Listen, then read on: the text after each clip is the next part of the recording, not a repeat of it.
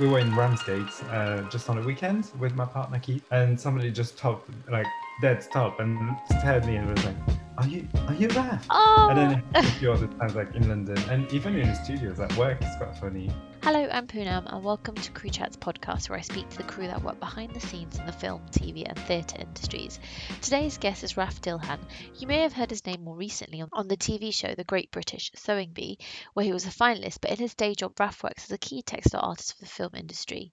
Having studied product and interior design in France, to moving to Berlin, where a chance meeting people in the industry led to his first film job, Monuments Men. Raf, who is now based in London, has worked on the likes of Cinderella, Artemis Fowl, Eternals, and the upcoming Morbius, to name a few. Hi, Raf. Hi Poonam. Thank you for coming onto the podcast. Oh I'm my very god, no, thanks. Thanks for having me. no, I'm very excited to talk to you because now you're kind of uber famous as well because of Sewing Bee. So Am I? have you been recognised? Yeah. That's really cool. How does that feel? Yeah, it's a weird feeling. It happened a few times, like randomly. We were in Ramsgate just on a weekend with my partner Keith, and somebody just stopped, like dead stop, and stared at me and was like, "Are you Raf?" And then Oh, a few other times, like in London, and even in the studios at work, it's quite funny.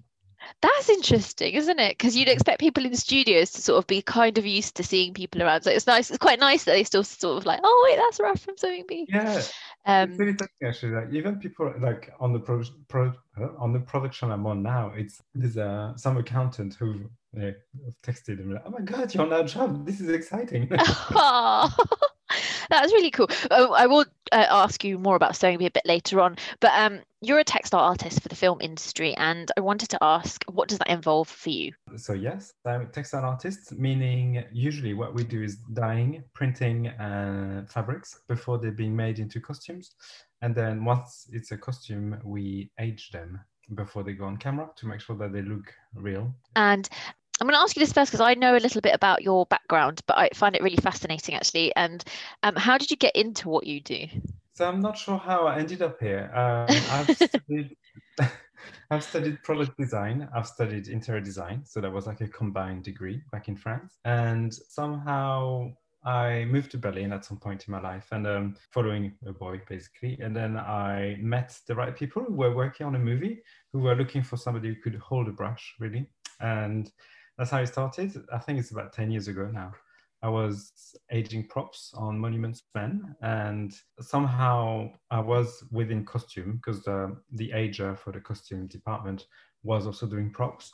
And so I started meeting people there and then met, other textile artists who were London based. And so eventually I moved to London and carried on the fun of working in films thanks to them.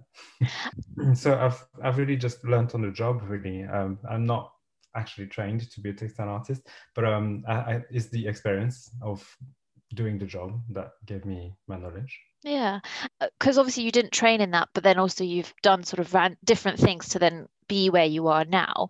How do you think, and I think I want to use the word serendipity because it kind of, I don't know how serendipitous your meetings with people were to kind of get you to where you are now, but how do you think your life would have been different if you didn't go down the kind of costume department? Where do you think you would have? That's a really, really good question. I'm not sure where I would be. I think there's always been something driving me to go to the excitement. Like, so I would never settle somewhere or doing something. Initially, as a teenager, I wanted to become a trumpet teacher and trumpet player because that was a big part of my life. And then I realized that actually it's not much of a career, and making money out of your passion is not necessarily the best thing either. So I just carried on. I carried on studying. I went to a bigger city, and then same story happened. I studied. I was like, okay, this is not it. I need to learn something else. So I carried on learning and following my path, like people say. But like, just I think it was not being content, I guess, with where I was and what I was doing. And it's definitely luck and potentially privilege as well of meeting the right people at the right time. Because as soon as I started working in films, I realized, oh my God, this is almost what I've been training for. In design school, we were trained at like painting and detail, attention to detail, and knowing how to recreate textures and some specific effects. And when I first started, I realized actually all of what I've learned at school, I can apply in this department. And also, always, it's funny, I was thinking about this the other day. I've got a very close friend, well, a couple of friends from my teenagehood, and we used to go to the cinema together, like maybe 7 times a week. Oh, It was wow. quite mad, and we'd watch like 3 movies in one day on Saturday night. We're complete geeks, and I think it's always been in the back of my mind that that's what I want to do. I want to work in films, and eventually it happened, and everything clicked together. I was like, it makes sense. That's what I want to do. That's the knowledge I've accumulated without knowing this is what I was aiming for. Yeah, I think that's not an uncommon feeling because you find often in our industry that there's so many people that didn't, like you say, didn't necessarily study what they're doing now, but have ended up, but it's always been sort of a creative, they've also always had a creative kind of flair or like a training, I guess, in some way. And they end up finding their niche and passion, like you say, in this kind of film, TV, theatre world, which is really nice because it's how we all end up where we are is really fascinating, I find. I think you're right. It's exactly that. Like I knew I wanted to be working in something creative, and I wanted to do something with my hands. And I think when you grow up, your parents are like, you need to think about money and think about your pension. Yeah. And I think I was lucky enough to have parents who were fully open-minded, and they were like, you want to do music, just go for music. If you want to become an architect, just follow this. I think at that point I didn't know what I wanted to do, and they just pushed me towards that general direction of creative field, and eventually knew that I was going to land where I wanted to be. That's really lovely. Now, as a textile artist, and often sometimes I think I'm going to clarify this, is that you also, as a textile artist, but also you then end up heading up a department of a textile team on a film production as well, which involves obviously you being the department lead. How is that, and what does that involve? Yeah, so actually it's a very good question. So as a key textile artist, I guess, and I call it key, but some people call it head or chief or lead. It's, to me, I think, I'm not sure if there's like a job description that fits everyone, but I think to me is being in charge of a team who is actually doing the printing and doing the dyeing. And my job is almost to relate information from the design team to the textile artists that are on my team. And also maybe I'd be involved in sampling and coming up with ideas and doing a few. I still like do some of the job, but not the actual production of the costumes. I don't know if that's fair. I don't know. I'm not too sure. And I feel like I would love to know how other people do it, because I find myself often just, for example, drawing on the computer to make a design for a print, and then having to deal with a broken machine and make sure that the tumble dryer is fixed and that the leak is looked after by Pinewood so we can carry on dyeing. It's like being a manager or like a supervisor of a room. It's not necessarily all the time creative, but it's quite nice because you also have to look after the people and communicate with the artists that you hire, because, you know, we're all artists and we all have our own sensibility and our own mind. So you also have to like manage their need and make sure you get the best out of them by being the best to them. How do you do that? I know that's a very intense question to ask. I'm not sure. Can we ask? I think. Do you know why I ask that? It's because, you know, you kind of touched upon it there, and actually on past episodes when we've had heads of departments on, and I kind of I've asked what are the team dynamics like and how do you have your team, but actually, in reality, none of us, those people in those positions, whether it be a costume designer or a supervisor, haven't really had, or like for yourself, who you're head of a department within that, a bigger department, haven't actually had the training that's in some of the corporate world you get to manage people, right? And you end up, you intended to be someone creative, and then whichever way your career goes, you end up managing people to some degree. And like I said, you're not trained for that. So a lot of that is just humanity and kind of common sense, I guess. And it's interesting to know how you pick those skills up, because like, apart from it being common sense and humanity, there's some of it is people management. That's completely true. I think I've learned, as everything else, I've learned on the job. I think initially when I started heading my own department, it was a smaller team, so that was good. And there were people that I worked with quite often before. So we had a good relationship, but there's still moments where I think I had to learn how to listen more and to be open to other people's ideas, because eventually it's a teamwork and it's not just my work, you know. It's not because you've got the key title that it's all about you. But I think I'm not the best at doing it. I think there's still moments where it's a bit stressful and I don't know how to communicate properly. Well, I can tell because everybody gets frustrated around. So when it happens, I try to like step back, don't like let the people do their things, and then come back a few minutes later to be like, okay, so sorry about if I was a bit rude, but maybe we can think about another way to do that particular task that we were talking about. Or I think it's pretty tricky. I don't really know. I think my nature is also to not necessarily be like reaching, like going fast forward. I think I'm more laid back and listen to what people say rather than telling what people to do. Yeah, I think I always try to get people involved early on so we can talk before we make a process. Yeah, it's a really good question because I'm not sure how to do it. No, but I'm sure you do it, and I appreciate it's actually a little bit of an unfair question. It's just anyone in your position would be hard to articulate exactly what it is that you're doing, because you assume you're just, until someone tells you you're doing okay, I think. I think it's not just about hanging out with your friends as well. I think sometimes you have to be the boss and be like, okay, we need this done now, and this is how we're going to do it, and you have to trust me because that's how it's going to work. Yeah. I think you need a bit of both. I think that's probably what I've seen. You need a little bit of both, which I'm, again, like you say. Now, you kind of mentioned it earlier actually as well, and in relation to your relationship with the costume designer and then relaying that information, how important is the relationship with the costume designer, and how much input do you have versus how much input do they have, and how do they come to you with an idea? Yeah, so that varies actually. It really depends on the designer and their team of assistants. I think, it really varies on each project, and there's some designers that would completely hire you for your skills and be like, you just have to print this, and you're a technician here, you're not doing anything creative. And some others where there's way more room for exploring and sampling and be a bit more creative. And so that's what I find a bit more exciting, where you can have an input. So you come up with samples and color combinations, and then you go back to the team, the designing team, and show them, and then start talking about, colors and patterns. And maybe at that point, maybe the designer be like, oh, I really like this, actually, let's go for this one exactly. Or maybe something combination of those two samples, and then let's see as a costumer, then we can move forward. I think that's the ones I like the most. In terms of your kind of, like you say, every creative has their own sensibilities. How do you kind of balance your sensibilities with their idea and vision, and not necessarily always agreeing with them, right? Like you might think this would really work and they may turn around and say, well, no. And how do you manage that situation?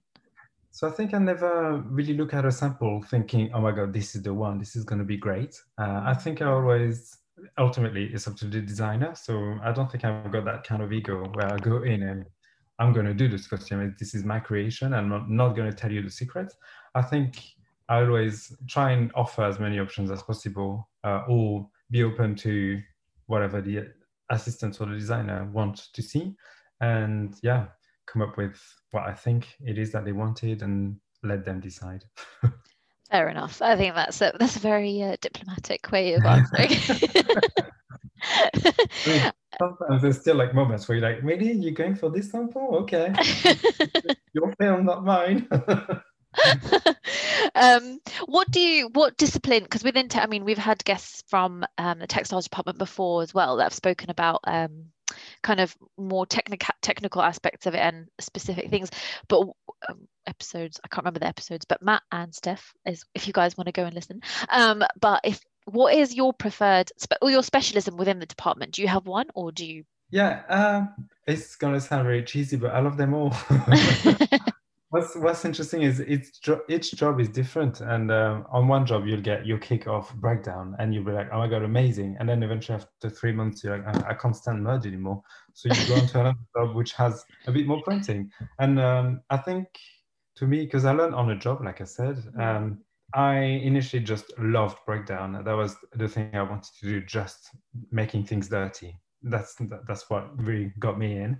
And then I learned how to dye, and then I got obsessed with dyeing and how to dye different fibers and how to get the punchiest colors, and yeah, learning all of the different techniques of ombres and patch dye. And yeah, I just got really into it. And then I was like, I'm just going to be a dyer from now on. And another job came along, and it was way more print heavy than anything else. And I got into it as well. And same, learned more about various techniques and how to do it. Yeah, I think it really varies, and I love them all. I think at the moment I like printing the most. Fair enough.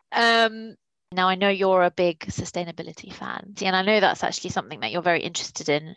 And how did you get into that? And how have you tried to, I appreciate it, you can't talk for the whole film industry and the whole breakdown kind of industry within the industry, but how have you tried to, textile industry, sorry, how have you tried to implement some more sustainable practices into your work environment? Yeah, so every time I start on a job, I try and set up clear rules about recycling and how to use water-based products more than solvent-based products.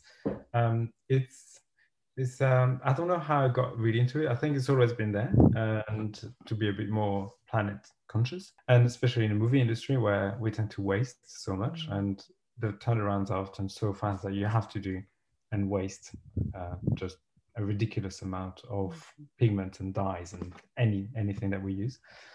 So I think my little way to help is to try to educate the team on what is recyclable and how to recycle it, and use secondhand if you can, and try limiting the amount of hot box and tumble drying that we do.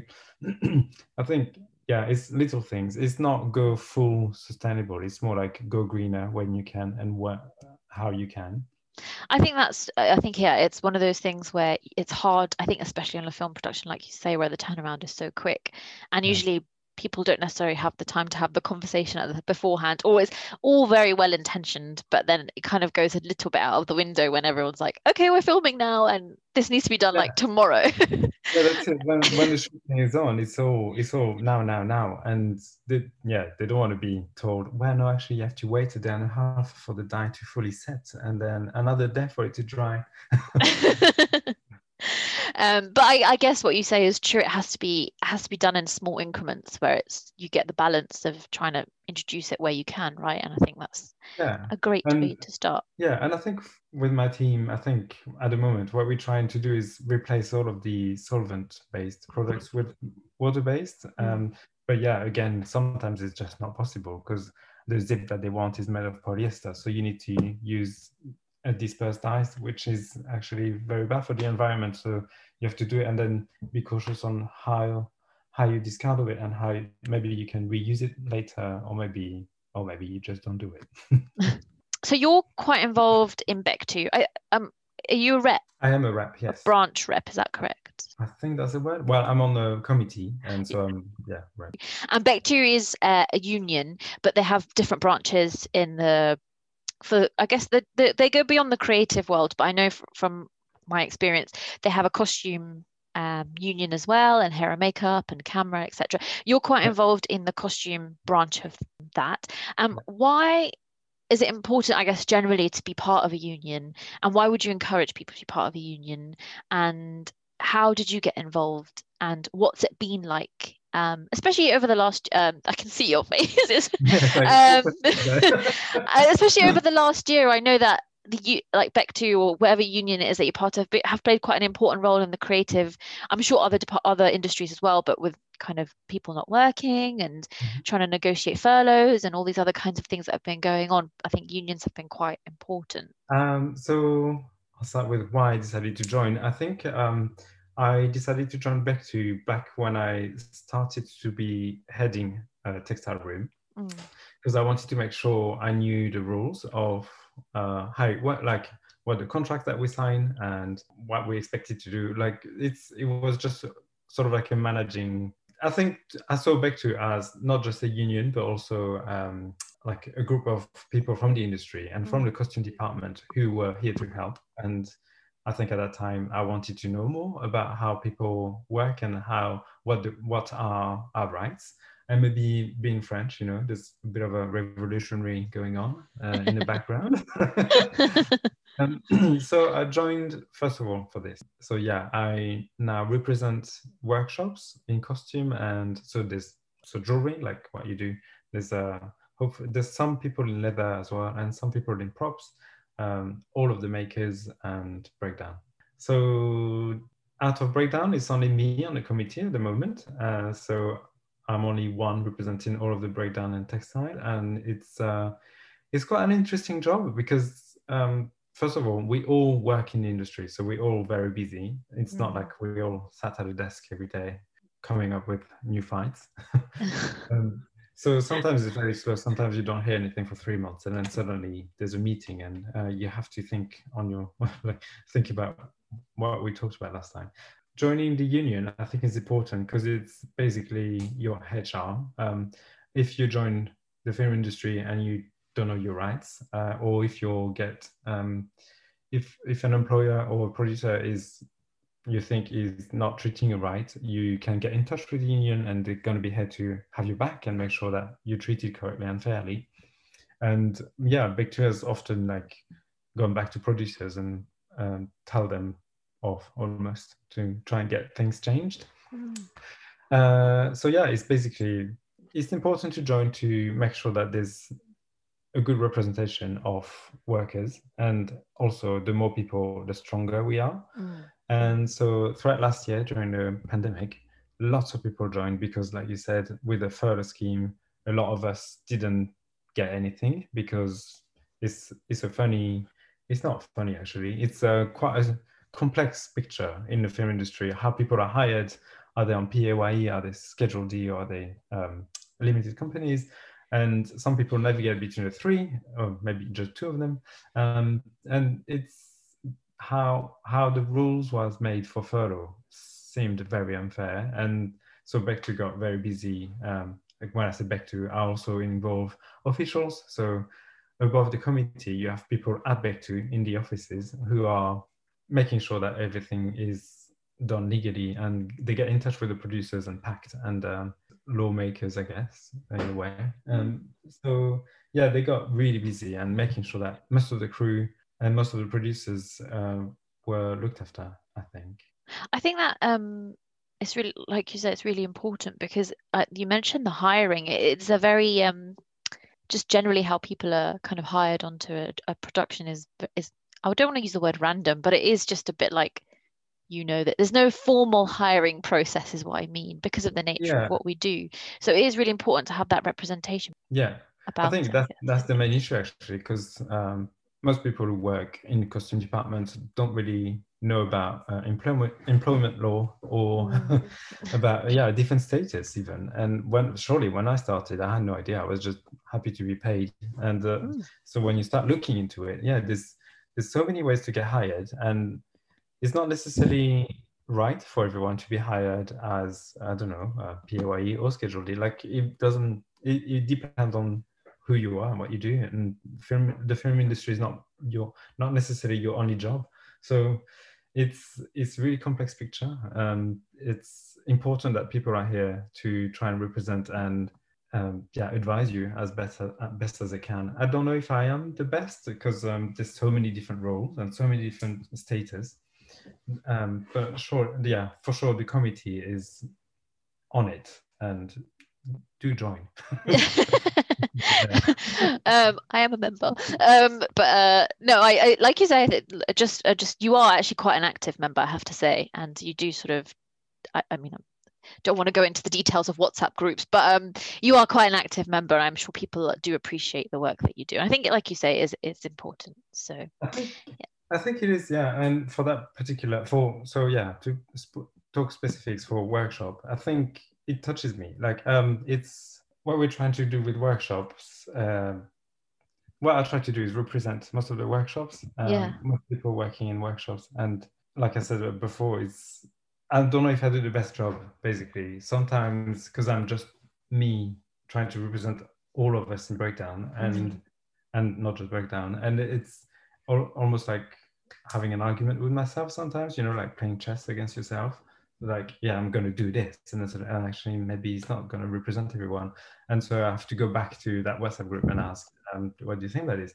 And also, sometimes there's so much time between two meetings, and sometimes no decisions get made for a year and a half or 2 years. And I worry that people might think that actually we're not doing anything. And well, sometimes, yeah, we're not, because we're just waiting for an answer from the other side, if you want, of the table. So I try my best to represent and make sure that people are happy, but also I think it's important for more people to get involved, because I think some people are way more passionate than me and way more militant than me. And so I hope those people who might be listening now would, take a step forward and reach out, and so we can be more on the committee potentially and more fighting the same fight. Yeah, exactly. It's good to have the rep, and also, yeah, you also are working at the same time, so it's one of those things where you can't be spread too thin. Yeah, and it's interesting to be involved as well, because so like when you're on one side of the table, like it's all good to be in your workshop and all together agreeing that, yeah, this is what we want, we need to go and ask for this, and then actually being around the table with people who negotiate and people who are your employer, you get to see another side of the picture. So it sort of tints your view of what you want, and you're like, actually, yeah, there's other issues that are way more important. And then maybe you also start listening at how things work in a bigger picture. And so it's fascinating. I think, yeah, my view keeps on changing, basically. I shouldn't say this. No, I think change is the only constant in life. So it's one of those things, isn't it? You're ever evolving. It's only the more you kind of listen to people on the other side and listen to people on the same side as you, I guess, if you wanted to say sides, the more you kind of information you have to kind of make it the best situation possible for parties involved. Make sure that everybody's happy with the situation. Exactly. Yeah, for sure. Yeah. Now I'm going to ask about Sewing Bee. You were the finalist on this year's The Great British Sewing Bee. Now, I want to ask you loads of questions, but the first one is, why did you choose to apply? Oh my God. Yeah, that's a very good question. I wasn't going to apply because, first of all, I don't know how to sew. And last year, when season 6 was airing, obviously we were all in lockdown. And so I started to make my own masks because I thought, why not? There's nothing else to do. And a friend texted me being like, oh my God, you need to apply to this. Like, he saw an Instagram post saying that the auditions were open. I was like, yeah, not in a million year. And then I think the idea was in the back of my mind. And one night, after maybe a few drinks, for a laugh, I sent my application. And yeah, next thing you know, they call me the next week and they're like, yeah, we want to interview you for potentially carrying on and be on the show. And then what was that process like, the kind of application process and then the process of being picked, I guess, to be on screen? It's quite a long process, and it's interesting. You have to fill a form online, and then they call you back, and then there's a few interviews and few tests, more or less. I'm not sure if I'm allowed to go in detail, but I'm sure it's fine. Oh, yeah, no, just say whatever you feel comfortable saying, that's fine. It's so yeah, I can't remember precisely how many phone calls, but I remember 2 big days, if you want, where they call you on the phone and you go through an interview with 2 different producers. And then after that day, this year, because of the pandemic, they did it on Zoom, but they usually put you in a room with 4 other pretenders, let's say, who want to be on the show as well, the same as you. And so they give you a task to do a pattern challenge in 2.5 hours. And they look at you, how you interact with people and how do you sew, like how, like all of this, how you come across, basically. Wow. And after that stage, I think that's the final stage. After that, they make a decision and they call you something like a month before the show starts, and they're like, okay, yeah, you're on, if you want to still. How was that when you found? Oh my God. So it was so exciting. Like, I didn't think I was going to get caught in the game so much. Because I think initially I was really nervous. I was like, who am I to do this? Like, I mean, why am I doing this even? And when I found out I was going to be on, I got even more nervous Oh. because I was like, God, now people are going to see me on TV and doing just this thing that I just do like as a hobby that I don't really know how to do. It's a bit strange and a bit out of character because I think I'm quite like reserved, laid back person. But also there was nothing else to do and it was just great fun. So I just thought I'm just gonna have fun with this. I'm just gonna go. Hopefully I won't be the first one to go because that's not what you want. Oh. And it just happened. Yeah. Was it weird having a camera kind of around you and sort of because you work behind the camera technically in your day job, right? And Yeah. then to be in front of it, for that moment that the camera's on you, The you are focus, the kind of yeah. like the focus of Right. that scene, Yeah. right? So I didn't really think about this because, like you said, quite used to having cameras around and quite used to ignoring them as well. Because so when you get in a room for the first time, there's obviously a whole crew around and loads of cameras around, way more than you think. And I think that's the main thing that shocked me is how many cameras there was. And when they tell you just never look at the cameras, I just thought, oh, that's fine. I'll just never look at the cameras. You just block them out, and then you just focus on what you do. And then yeah, it was to me it was quite fine to be on set. I quite liked it. A new career in front of the camera for you then. Was it weird having people watch you do the sewing? Because I guess with film, they do the kind of behind the scenes filming, kind of like you mentioned, and you're sort of supposed to be doing your work and whatever whilst the cameras kind of are trying to find. But obviously when you're doing something which, like you say, was a hobby for you, and something you had picked up quite recently. So you yourself are probably still figuring things out and learning things. And then there's a and like you say, was it weird to have not just the cameras, but the presenters and the, other people in the room sort of observing what you're doing? Well, it wasn't that weird because that's exactly what the show is. Like, I knew I was going for signing up for it. Yeah. Yeah. I think I just thought honestly the whole thing was just fun. I didn't like, I think I wasn't self-aware. I think that's the main thing. I just never thought twice and I just went for it. So whenever there was a task to do, I was focused on the task and not think, oh, there's 5 cameras around me and then there's a presenter is walking towards me. Oh my God, I don't know what to do. I was just I think I'm quite good at focusing on one thing at one time.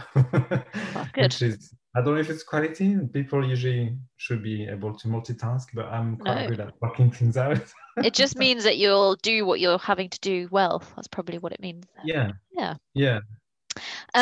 How was it keeping it a secret? Because it's filmed in advance of it coming out, so you had to keep quiet a lot of it, wouldn't you? Yeah. Did I keep it a secret? I don't know. No, but like, who's gone out or all those kinds of things, who's won and who's won this challenge or what, because obviously naturally if you win something, like if you won the pattern challenge for that week or the garment of the week, or you'd want to tell people, right? And I think once everything was recorded, I was super proud of what I'd done, but then also I didn't want to spoil it to anyone. I think if anyone had known precisely what happened every week, I think first of all I would spoil it to them, and then if they repeat it to anyone else, it's not, I think I would definitely want not to know what's happened, so you can discover it week after week and just enjoy. So it was fairly simple to keep it a secret. I quite enjoy keeping it a secret. Seeing everyone's reactions. It was aired as obviously I was at work, and people at work were always like trying to get like a little nuggets of like information and trying to see what was going to happen and how did I get on with so and so. And actually I had fun pretending not to know things or like giving them false information. Around. What your takeaway has been from being on Sewing Bee? Yeah, I think from Sewing Bee, what I take the most away is more confidence. I think although I don't sound it, I always like that myself, but it's made me a bit more confident in going through life and approaching people. Oh, that's really interesting. That's really cool that that's happened as well. And do you think it's influenced, I mean, it may not have, but influenced your work practice in any way? I'm not sure if it's influenced my work. I think, if anything, people at work now are like, oh, well, you know how this costume will be constructed. So I think there's a bit of banter going on with, like, well, you can cut it yourself. But other than that, no, I don't think it's really influenced much. Fair enough. I'm going to ask you my final question now, which is, what are your to-watch recommendations? Okay, so I know this one has been already mentioned on the show, and actually by Sammy, who I work with the most, and I can't recommend it enough. It's such an amazing documentary. I've watched it 3 times already. Every time you watch it, you notice something that you've not noticed before. It's really clever. It's called Hypernormalization. It's just breathtaking, and it makes you open your eyes on society and how something that happened in the 70s to these days still has a massive impact on conflict and the political world as we are. It's not just about politics, it's also about how society works and how the banks are in control. It's going to sound a bit conspiracy-like. No, it doesn't. I can't recommend it enough. It's so much footage in there, and I think it's about 2.5 hours long, maybe 3 hours if I recollect. Wow. It's if you've not watched it, like 100% watch it. It's been on my list naturally because it was recommended before, but I think you've said you've watched it 3 times, which is high praise. Yeah, because it goes through history as well, like how the conflicts evolved from that one event in the 70s. It's on the list. It's on the list. Then I've got, I think not many people would know this movie. It's a French movie. It's called La Belle Verte, or The Green Beautiful. It's a strange movie of sort of an alien that comes to Earth to try and check on the Earth and see how humanity is doing. So it's not an actual alien. She looks like a human. And what I really like about this film is that it's very poetic and it's French. And also, I found out recently Lorenzo has worked on it. That was his very first job. And it made it even more of a feel-good movie to me, because I watched it when I was maybe 10, 11 with my parents, and it's also my mom's favorite. It's just full of humor and it's very cute. I'll have to ask him about that as well. I wonder how he recollects it. And it's very like silly humor sometimes. I think the English people is ready for this film 20 years on. Okay, the next recommendation is maybe more of a recommendation of a director, Ryan Murphy, and most of the things that he does. And my top 2 of his jobs are Ratched recently, with all of the costumes. So it's is it the nurse? Yeah. Sarah Paulson and Cynthia Dixon. Okay. Sarah Paulson is the nurse. Yeah, I think it's set in the 50s. It's post-war, and the costumes are incredible. The colors as well. Like she wears this like turquoise teal nurse outfit all throughout, and it's just it's beautiful to the eye. I've seen the trailer. And the story is very clever. And in the series, she sort of like take a turn and evolves into something a bit more caring and human, and her relationship with Cynthia Dixon, the character of Cynthia Dixon, is just quite nice and unusual to watch on TV. The story is quite good. Just check that out. Twists and turns. Oh yeah, and then the other one from Ryan Murphy that I really liked was Hollywood. Hollywood was good. Yeah, I like how it's like so unrealistic how everybody's happy at the end. Yeah. I remember thinking the same thing. It's almost it. There's one more. Go on. I'll let you have it. It's from T. Davis, Years and Years, that came out two years ago, maybe now. And it goes.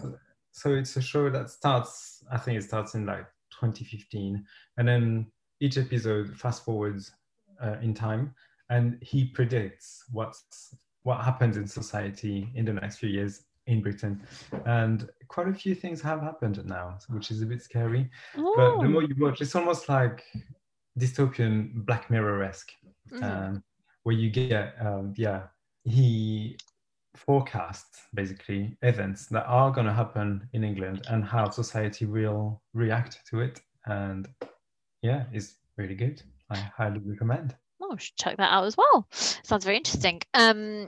Thank you, Raf, for your recommendations, and thank you so much for coming on the podcast. It's been really fun talking to you. It's my pleasure. Thank you for Thank having me. you. Thank you for listening, and I hope you enjoyed my conversation with Raf. And if you get a moment, could you please like, follow, or subscribe on your podcast platform and follow the Crew Chats podcast on Instagram? Thank you.